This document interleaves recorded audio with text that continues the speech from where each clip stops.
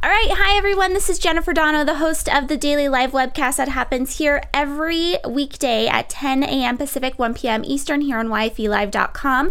I'm very excited because joining me is my guest co-host, Laura. Laura, thank you so much for being with us today. Thank you so much.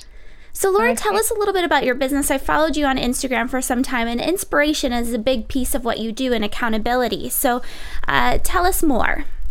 So I'm actually a consultant based in New York City, and I work with women, female entrepreneurs, and not only just taking the big idea, but actually implementing and really decluttering all the shiny object syndrome into taking action and really helping them make money. But I'm also working with people on a one-on-one basis and just clearing out the fear and just really moving through and making things happen. And now, where exactly are you out of? I'm out of Jersey City, but I live in the waterfront, so usually I'm in New York City or in this side of town, Jersey. Oh, very cool. Yeah, I know a few people that are out in Jersey. And are you ever able to make it out to New York City? Yeah, most of my clients are part of in the New York City area. And then so I've actually, that's how I connected with YFE because I've been part of the local group there. Oh, very cool. Yeah, Marissa Vicario, hopefully everyone follows her. She is the city coordinator out there, and she's fantastic. Absolutely love her. Yeah. So, Laura, today we're talking about focus. That's the theme of the show, and we're going to get into that shortly. But before we do, I don't know if you were able to catch yesterday's show, but we talked about Lululemon for just a moment and kind of the repercussions that are happening around what the founder is saying. And he's actually came out and was apologizing for his words, as basically saying that not everyone can wear his yoga pants because of the use, not necessarily because of the size, but because of the use of the pant. I don't know. What's your thoughts on that really fast?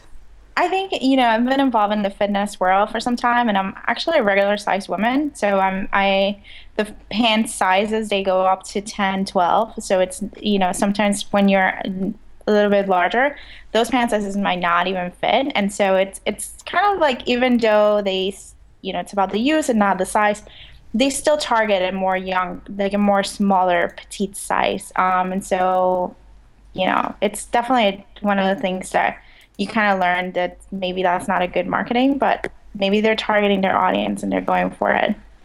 So yeah, well, and so what we asked everyone was as far as Lululemon's response to the criticism, they came out and we asked if you felt like they were blaming the customer. And so I just wanted to share a few of the responses. And one of them was from Cammy Lisenby, who's actually in the Phoenix area. She has her business operates out of Seattle and Phoenix. She's a professional organizer and fantastic. She's very successful. She said it's a great brand, but not so great of a product. So it brings it back to her experience with the product. And so people are complaining about pilling and some other issues. And it bothered me that they weren't addressing the real issue, which is the issue that they're serving the people that have built this the culture, the customers. They're in turn kind of turning it back on them when they should be looking at, is this a quality product? Are we serving the people that are actually purchasing our pants? That's all that I thought. But I thought, Cammy, that was awesome. And so did Nicole Longstreet. She's the wardrobe coach. She brought it back to the idea that, this is not the product. I mean, it's awkward because they're trying to convey remorse, but it's not really what this is about. Yeah. So anyway, thanks you guys for commenting on that. I really appreciate it. And thank you to everyone that showed up live today. You, Bren, is on, and that's Ursula Reynolds. She was a co-host yesterday. She was my first one, and Laura is my second one. So grateful for that. And then, of course, Corey Freeman at Corey Freeman. Hopefully you can join me sometime here, too. Corey's hilarious. She's always fun to follow. So getting into some other news topics that I wanted to cover, and one more going back to yesterday's talk was the Obamacare piece where we talked about it was a branding fail. There's an article out today that ran in the AP Wire, and it was basically saying that there is a lack of younger enrollees, and that is threatening the exchange. So the reason why that they're coming out with all these like bro insurance type things is because it's actually it's a very scary thing that only the people that really need insurance the most on a daily basis are going to be enrolled, and it's going to really drive the costs up. So, Laura, what's your take on the whole Obamacare branding? And do you think that they're going, because basically what they did was they put out these articles or these ads, mainly in California and Colorado, that are kind of offensive in some way to young people, but the hopes is that young people will talk about insurance. So what's your thoughts on that? Well, I think I've been trying to enroll into Obamacare for about a month, and I still haven't seen how much is going to be my premium. I actually live in one of those states that don't have the health exchanges, so I've been going through the phase, and I can see even young people who are the ones who you need to have them to join Obamacare. It's not as user friendly, and so the branding and trying to threaten them, it's not helping the incentive of getting people actually joining in. So I think they need to go back to, and I know there's a lot of conversation about the website, but there needs to make it a much more user-friendly, that you can actually join or enroll or even see what is it going to cost. Because there's a lot of conversation, but there's no, okay, what is it going to cost for me as a healthy, young 30-year-old, woman to join, to get my health insurance in? And I'm relatively healthy. I have no medical conditions and whatnot. And I think those are the ones that you want to make it as easy as possible to get them in the funnel, to get them to actually start paying in their health insurance. Well, that's a great point. And that's what that article argues, is that no matter, they're putting millions of dollars behind these ad campaigns right now because they need young people to enroll today. Yeah. And I think you hit the nail on the head. It's not the, let's get people to talk about it. And even Corey is saying young people are talking about it to complain. Mm-hmm. You really need to focus on making it just as easy as possible. If we're going to have to spend money on healthcare, this is a running joke on television, right? There's the New Girl covered it, not having health insurance. Friends covered it with Rachel and Monica going into the hospital, and then they switched names. And then Joey even had an issue. I watch a lot of Friends. Yeah. So it's a running thing. You just have to make it as easy as possible for young people to understand it and to sign up. Otherwise, we're just, no matter how cutesy your ads are, I don't care. I don't know about you guys, but that's I agree with you, Laura. Yeah. So moving on, before we get into the focus piece of this, and we're going to talk about daily rituals for everyone that or for those that are watching. Inc. magazine just came out with 8 best industries for starting a business. And I thought these were really interesting. Because at the same time, while I think this is pretty cool, the idea that, these are the businesses that everyone should be starting, if they're the ones that you're supposed to be doing, does that mean it's too late to actually get into it, that people are actually talking about it? So I don't know. So Laura, just so you know, everyone that's watching, the 8 that they're talking about, there's online education, consumer health technology, wearable computing. That's a huge one right now, especially for females. People are just getting into the idea that we don't want to wear bulky watches. We want to wear cute little bracelets and things like that. So I don't know. Laura, do you think that should we be starting companies that people are saying you should be starting companies in these fields? Well, I think we want to start companies, starting a business, and we know that it takes a lot of effort and you're more than likely to want to quit. So you want to start a business that you actually feel either passionate about it or you feel like this is your sweet spot in terms of your strengths. And then identifying, okay, there's really a need. Obviously, there's been a need for wearable, computing, consuming things. There's something that people want to have it. And so being able to, okay, how do I find that sweet spot that will also meet my target needs or the consumers who actually want it? But you shouldn't join just because it's right now, it's open. Oh, I think that's it, and I have no strengths or skills or passion in that industry. You just want to get it because there's money there. Yeah. Yeah. No, that makes total sense. And it's funny that you bring up, we talked about this a little bit this week too, the idea that you should start a business around a pain and really look into that. But talking about like an unconventional business, NPR just ran a story on travelers rent their cars out at airports. Let me get this right, in a new business model. So the idea is here that these 2 teenagers actually came up with the idea that when a traveler goes to the airport, and you have to usually pay, big bucks to get your car there and to have it stay in a safe location. Instead, what you're doing is it's basically, it's pretty self-explanatory. you're able to turn around and then rent the car out, so you're making money instead of having to pay it out, and other travelers who just arrived at the airport can then save money as well. So it's that shared economy that was really popular 2 years ago in the media. I don't know, Laura, would you ever do that? I don't think so. I think for insurance purpose, and I don't know, I grew up old school, and there are certain things you don't lend, and car is one of them. In my head, like, you shouldn't lend your car and your underwear and whatnot, but I think if someone is up for it, I would go for it. But I wouldn't. I think for insurance purpose, if something happened to my car, and I've seen too many court shows to know, like, making sure like things are taken care of and it's left in, and it's a big investment. But well, that's funny that you brought that up, because that is a common thing. When a couple years ago, when all of this, the ride sharing and things like that were coming out, and the shared economy, especially among young entrepreneurs, was popular. Insurance and cars are like, you're never going to be able to do this, because what are you going to do as far as insurance goes? How are we going to be able to be covered? That kind of a thing. So I think that's a pretty common dilemma. But I do like the idea that they're going around, they're thinking around the box, or what's that, outside of the box? Not around. Yeah. I just like that idea. And Melissa at Melissa Penton is saying, "Ew, please no underwear lending." Yeah, no. So she agrees with you, Laura.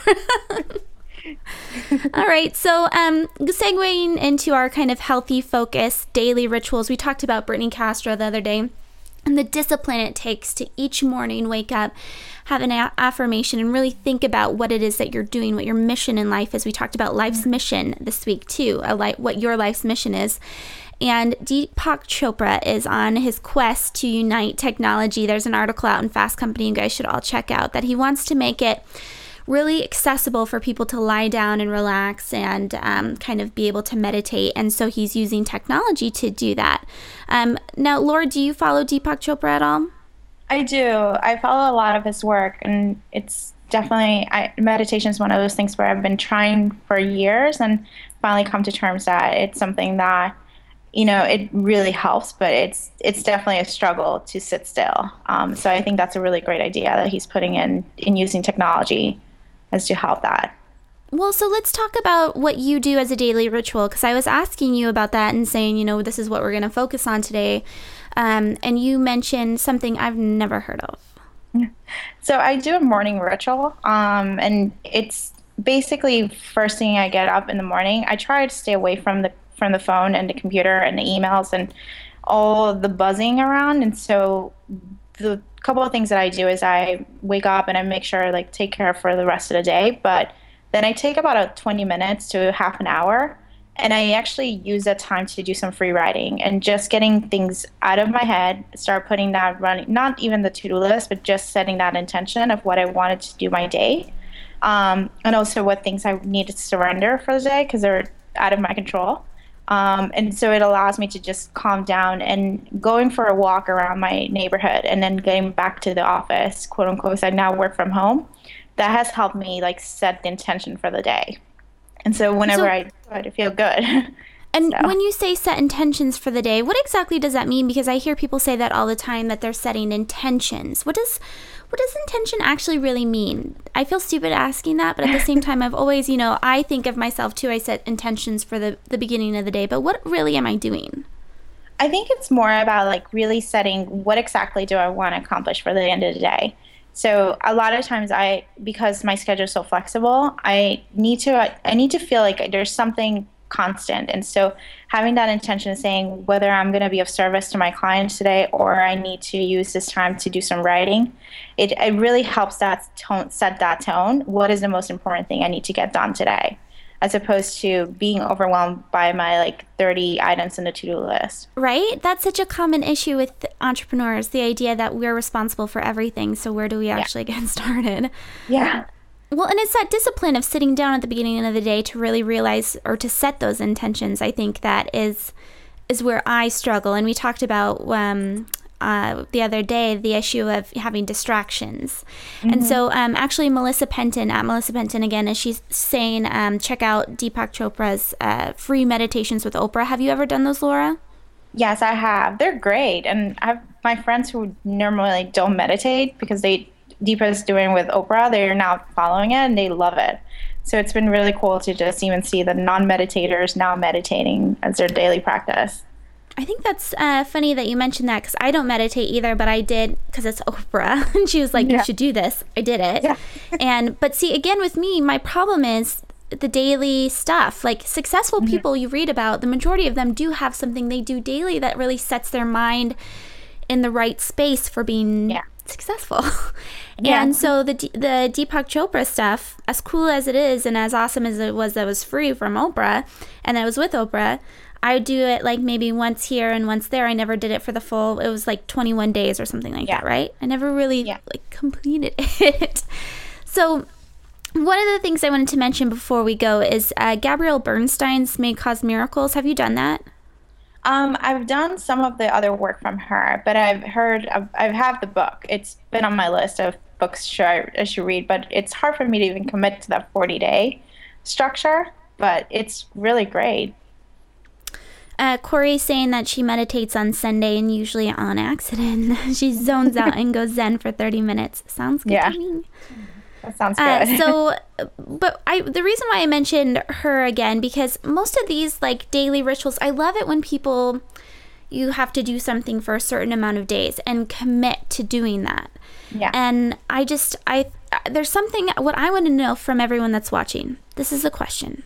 How do you get into that disciplined mindset that if you are going to meditate every day or you're going to set intentions every day, how do you make sure you actually do it every day? Like I was doing May Cause Miracles for maybe like 22 days, and after that just like distractions came in and I stopped doing it. I mean, there's the school of thought that if it's not important, you're not going to prioritize it. I don't know. Laura, what's your thoughts? I think for me, like what it has helped me was and it took me years to get to this place, and it was to do it first thing in the morning.